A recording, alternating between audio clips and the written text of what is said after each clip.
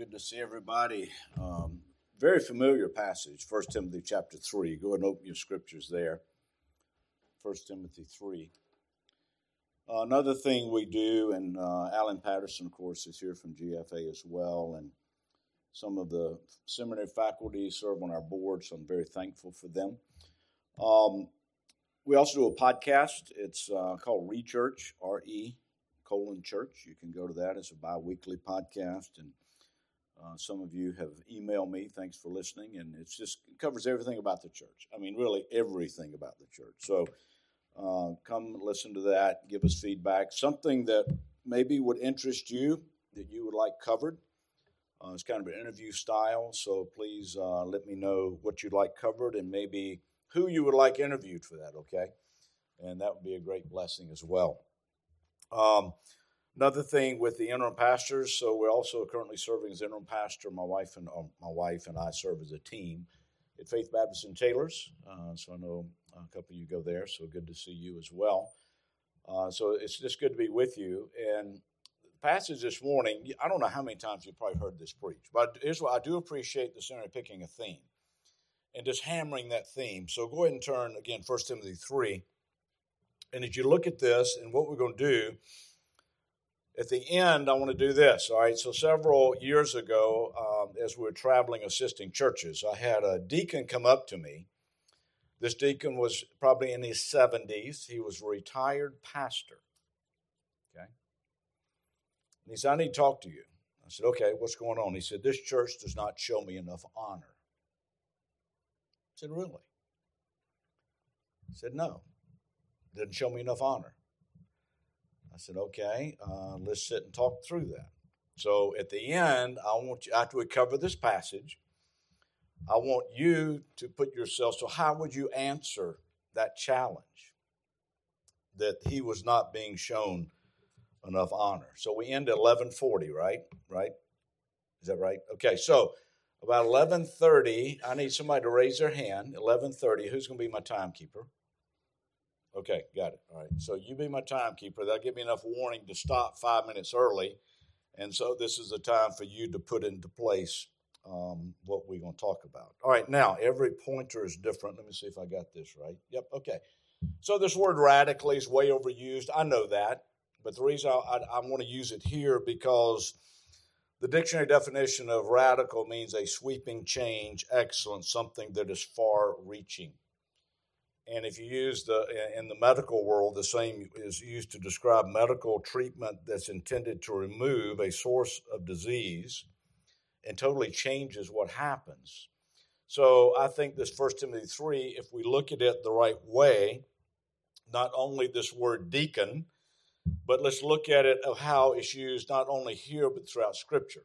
And I think we must frame 1 Timothy 3 in this context to really fully understand what's being spoken of here. So we know this in Mark chapter 10, but Jesus called them and said unto them, you know that you account to rule over the Gentiles, exercise lordship over them, and their great ones exercise authority of them, but, so, what? Not so among you. All right? So whosoever shall be great among you shall be your what? Minister. Okay, this is the word servant. This is our word we get deacon from, right? You know Greek. I don't have to go there. And whosoever you shall be chiefest shall be servant or slave of all. For even the Son of Man came not to be ministered to, but to what? To deaconize. I'm here to deacon you. I'm here to serve. So the same word, we must understand the context and really the power of it before we get into 1 Timothy 3. So as you look at this, again, it's repeated in Luke chapter 22. Again, whoever wants to be greatest among you, in verse 26, let him be as the younger, and he that is chief, as he doth serve. And here's our word again, and you can see it there in verse 27. So all I want us to do is make sure we understand in the context of this, we're talking about servanthood. And the reason I'm saying radically different, because if this is adopted by you, as you are a student or you are faculty, wherever you are, if we're true servants, it will radically change everything around us. So I just want to run through this as we understand what 1 Timothy 3 says about the servant. And then we'll be prepared to answer the man that addressed me at a church about why he was not shown honor. All right, so 1 Timothy 3:8, likewise must the deacons, the servants, be grave. So we want to talk about here the requirements of the servants. And first is the personal character. So what is this word grave? The personal character reflects that of being serious, reverent, grave. Implies a dignity or the seriousness of what he's carrying out. And servanthood, it must be a seriousness. It's got to be something intentional. And as we look at this, there's always a class clown. We know that. Growing up, you think, so who comes to your mind in elementary school? Who was that class? All right, so this is the opposite of being that class clown. This is someone that takes very serious, and a servant must take serious what he's doing. Now, look at the rest of this passage, because we're going to talk about then what a servant is not. He is not double-tongued. He is sincere. He's not double-tongued. He's not a double talker. You know this. And so the question I must ask myself, as a servant of God, can I bridle my tongue only to speak what is good about others?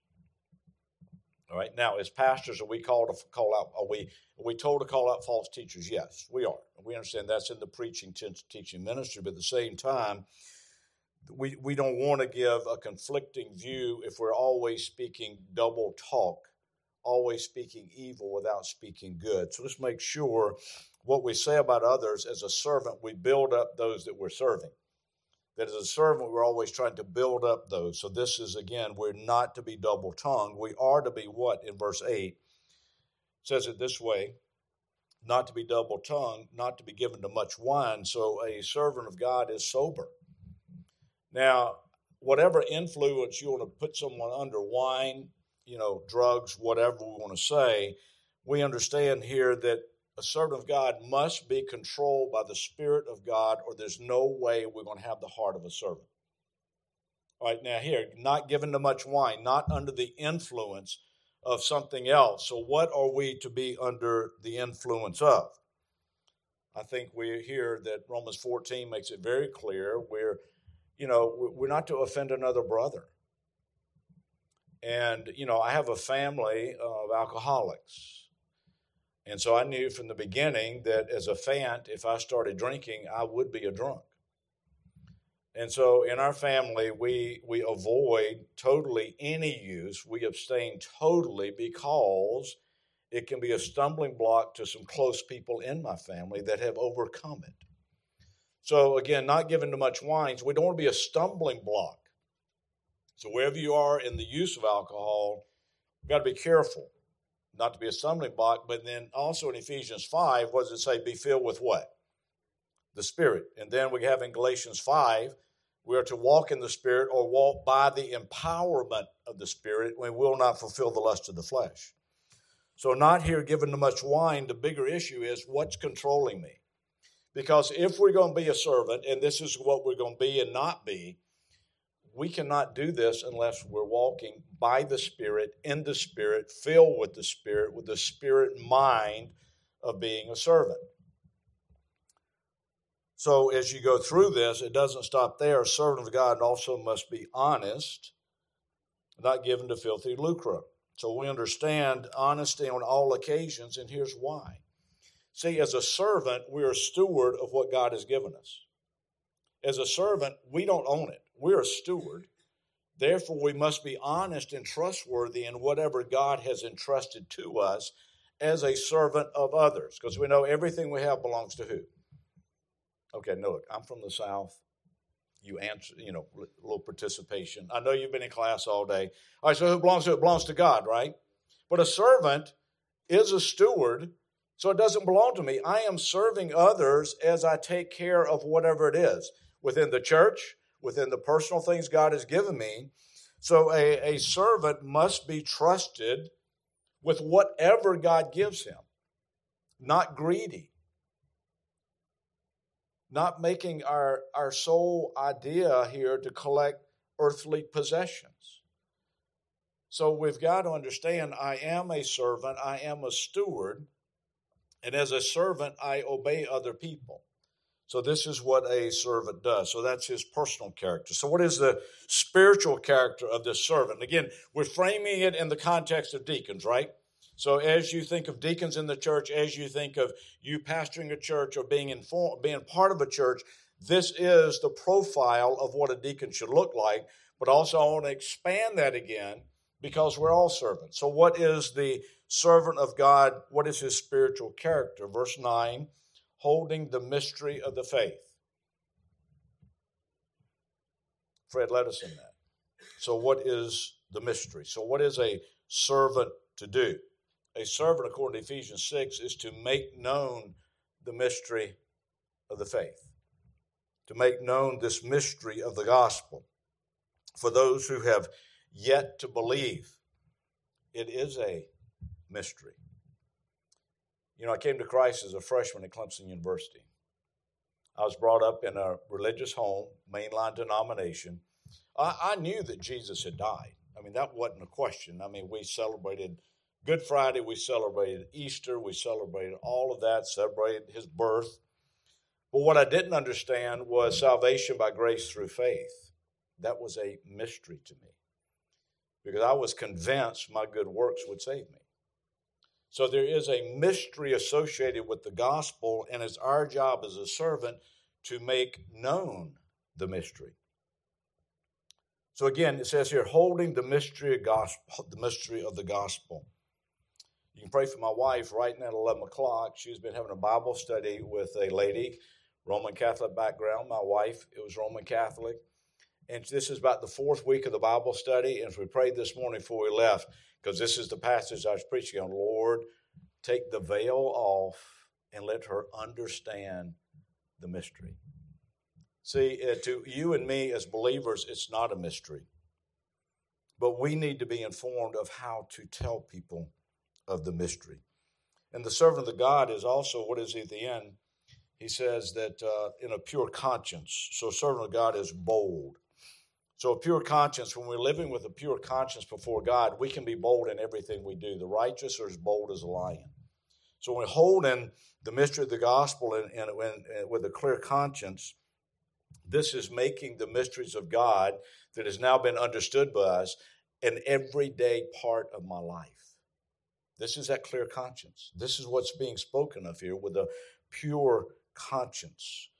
So how do I keep a pure conscience? How do you pray for a pure conscience?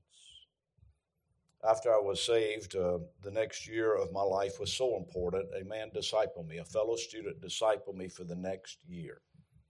And he taught me this. He said, Marsh, you need to be in the Word of God every day. And he held me accountable. For 1 year, he was right there with me. And he said, before you go to the Bible, you need to pray this. Lord, confront me on my sin through your Word and through your Spirit. That was great advice. Because when you come away, after praying that, you come away from your time with the Lord, you should come away with what? A clear conscience. Because we are applying the Word of God to our lives. And so are we worshiping God? Are we a servant with a pure conscience this morning? Does it get busy in seminary or not? It does. And again, I was just talking to three of you before I came up here. So all of us go through seminary at different stages. When I went through, we had 4 kids. Actually, we buried a child, and my wife birthed a child, and we were in church with Fred during that time. And you know, it's busy. And I realized, you know, but one thing I had to do, I went back to the way I was discipled. Because I knew if I did not have a clear conscience before God and with my wife and with my family, then why should I go to seminary? So if you're trying just to get through to get an academic degree, that's great, but it's not what it's about, and you know that. So are you coming with a clear conscience every day? It says holding the mystery of the faith in a pure conscience. How is your conscience? If you're being still before God this morning, just look through this past week. This is Wednesday. So how's your conscience coming this week today? Because see, a servant of God, his spiritual character, he's going to hold the mystery of God with a pure conscience. Also, a servant of God is proven. Look at verse 10. And let those also first be proven, then let them use the office of deacon, being found blameless. Now, of course, this talks about here we're being tested. And we know blameless does not mean what? Does not mean sinless. But if we're living with a pure conscience, then it's not going. We're living a blameless life. That we cannot be accused of having any disqualifying trait as a part of our lives. Now, do we sin? Yes. Do your children sin? Will your children sin? Yes. But as a servant of God, we must be blameless. We must be tested, that no disqualifying trait can be laid against you. As you serve as a pastor, whatever ministry, somebody will come after you. Somebody's going to do that. And we all go through it, and some people call it your firestorm in ministry. So whatever, somebody's going, and when you do, you've got to go back and you've got to say, okay, where we've done things wrong, let's quickly admit it, right? Confess it to God and confess it to those who have sinned again. But otherwise, we've got to go forward. And when these testing times come, I've got to look at myself before the Word of God, before the Spirit of God searching my heart, around the men that I trust. And as a servant of God, I must be willing to take advice and say, okay, where do I need to change? So as we go through this, and it says the servant here, a deacon, must be found blameless, I challenge you. You need about 3 people in your life that can speak into your life. You need about 3 people that know you well, that you can sit down and say, okay, what do you see in my life right now? Where do I need to change? One of those needs to be your spouse or your future spouse, but who are the others? Because this is the way God has set out that we do maintain this being known as blameless. I don't need to talk to you about blind spots. I don't have a left eye. So, I woke up the other day and my left leg was killing me because I run into things on my left side all the time. You follow me? I know I got a big blind spot. I know that. But don't forget about our spiritual blind spots. I appreciate my advisor when I was here, Dr. Mike Barrett. And he asked the first part of every semester, he would sit down. He said, forget the academics. How you doing? How's your family? Where are you struggling? Those 3 questions every semester.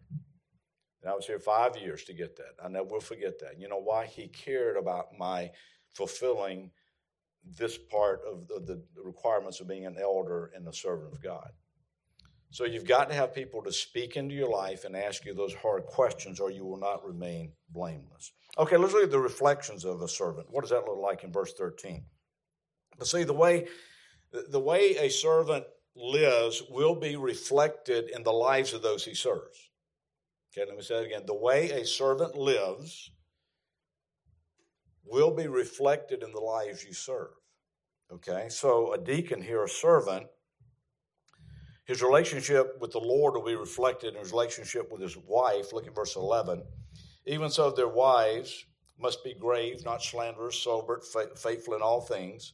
Let the deacons be the husbands of one wife. So a servant's relationship with the Lord is reflected in his wife or in his spouse and those he serves. Now, again, obviously here, you can debate this. I'll let y'all do that in class. So is this wives a female deacon or the wife of the deacon? You take it the way you want to. I'm taking it as the wife of the deacon, okay? Must be grave, okay? Serious.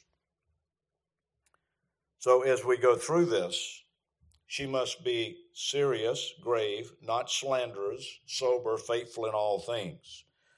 So this word grave carries that idea of dignified, okay? And I think when a wife is lovingly led by a husband that's serving her, this is part of that result. When a deacon or a servant is faithfully serving his wife, I think this dignified, whatever you want to word this here, is part of the result of that. She's also not slanderous. So please understand, we know this word is she-devil. She's not a slanderer of God, but neither is she a slanderer of people. So as we serve others, and the way we serve the Lord by serving others reflected in other people's lives, we need to make sure that we are setting the example so our wives also live this out by not destroying others with their tongues. Servants don't do that. Sober or temperate in verse 11. Okay, sober, faithful in all things. This is parallel to what we said earlier about not giving too much wine. Faithful in all things, faithful in her duties to the church, faithful in serving, faithful to her husband, faithful to the children, faithful in serving others. How does a wife of a deacon, a wife of a servant, become faithful in serving others? By the example of her husband serving her and serving others. That's the way it happens. See, the way we serve the Lord is reflected by the way we serve others. And this is what I think is being demonstrated here. Also in verse 12, you know this, let the deacons be the husband of one wife or a one-woman man. He's going to be faithful, but he's also going to be a one-woman man. He's serving one woman and one God and only one woman. Not flirtatious. Not flirtatious. Dr. Mazak's back here, and his class changed me from going to the foreign field to ministering to the American family. I remember he was covering, and he said, men, don't go around hugging women in your church. He may not remember that, but I remember him saying that, and it has an impact. Why? I want to be a one-woman man. And if I'm going to be a one-woman man and a servant is dedicated to his God and to his spouse, we need to be careful in maintaining those proper relationships, right? I hug my wife one way. I hug my daughters one way. And really, I'll shake your hand or whatever. But, let's be careful how we do this because we need to be a one-woman man. And the man's life will reflect it in the wife's life, that she has the confidence in him. 5 minutes, okay. All right, let's look at the rest of this, and I'm going to, again, you know this. I'm not going to spend a lot of time on it. Ruling the children in their own houses well, for they've used the office of deacon to well purchase for themselves a good degree. So let's move on to that. So what is a servant's rewards? What is it? Okay, 2 things. A good degree, what is that? A good standing. So a servant that is serving the Lord by serving others will have a good standing. He'll gain respect and influence upon this congregation. Why? Because he served them. So a servant gains the respect of others. And then I love the way it's worded here in the last part of verse 13, and great boldness in the faith which is in Christ Jesus. See, what is this great boldness? Remember, he's got a pure conscience, and this great boldness is the confidence he has in God as he's serving others, and he sees that God's grace empowers him to serve others. And as he does that, this gains confidence in his walk with God. And it is a reward as we serve God by faith, serve others by faith, then we are rewarded with more confidence and boldness because we're able to see God work on our behalf as we serve others as we should. So I'll do this and then we're going to answer the question. All right? A couple other things. I serve the Lord by serving others, period. That ought to be, that's the way we do it. We serve the Lord by serving others. This is what deacons do. Now, I call this my 10-foot rule of ministry. Nothing's original with me. I wear brown, grays, blues. I'm colorblind. I mean, they had red on the screen. I said, I can't see that. So they changed it to blue. Thank you very much. But anyway, so what is a 10-foot ministry rule? 10-foot rule of ministry is everybody and everything within 10 feet becomes your ministry. Everybody within 10 feet of you becomes your ministry. Everybody. Every piece of trash on the floor within 10 feet of you becomes your ministry. Everything out of order within 10 feet of you becomes your ministry. Everything. This is the way a servant must think. Okay? How can I serve those that God has put around me? How can I serve anything that comes in becomes your ministry within 10 feet? I've forgotten where I got this. It's some leadership book or something. And then I said, wait a minute, that's a good principle. Because here's what's happening. If you have that mindset, okay, I want to serve God by serving others. And serving others may be picking up trash, you're serving the custodial crew. Serving others may be putting things back in place. Serving others also could be a word of encouragement to those who don't have a lot of friends here. Serving others simply could be sitting beside somebody and say, hey, can I pray with you? How's your week? I mean, I heard about papers have to be graded, and I've forgotten who I was talking to, and everything coming up in the next 3 weeks, right? Okay, can we stop and pray with you about that right now? All right, so we got to say, am I willing to look around 10 feet? Nothing sacred about that. That's not inspired. Maybe 5 feet. And say, who can I serve? So I want to give you this challenge. Today's Wednesday. Would you just do this through Friday? Okay. Wednesday, Thursday, Friday. Just try it. And again, a servant, why I serve the Lord by how? Serving. This is what Christ came to serve and not be served. So if you ever fulfill the office of deacon, this is what you're to do. But personally, in this class, we guard the faith. Christ came to serve others. We need to serve others.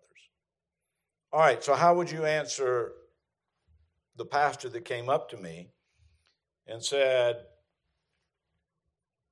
I'm upset with this church. They're not showing me respect. Again, retired pastor serving office of a deacon, what would you say? Somebody's got to say something.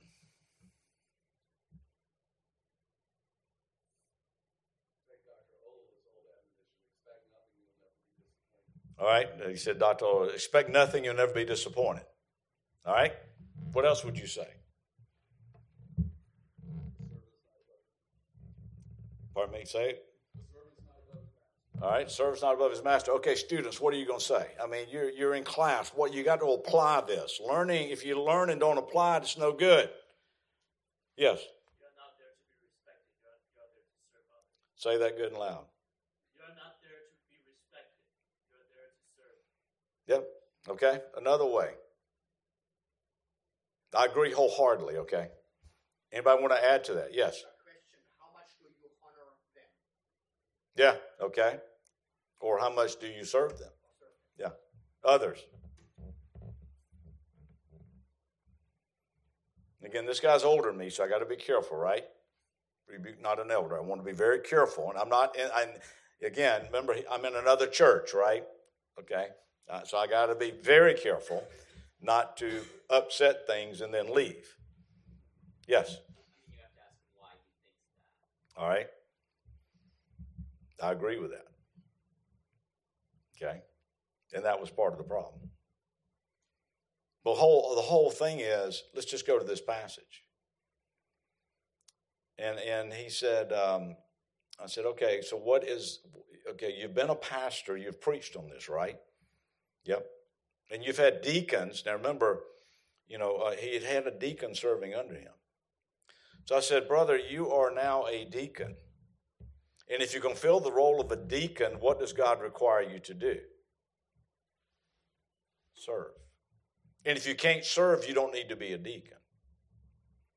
And it really, as a believer, again, Christ came to do what? To minister, to serve. All of us need to be doing this. And when we don't, we're going to have a wrong view of ourselves. We're going to have a totally wrong view. That I need to be served. I am a retired pastor. I need respect. I need honor.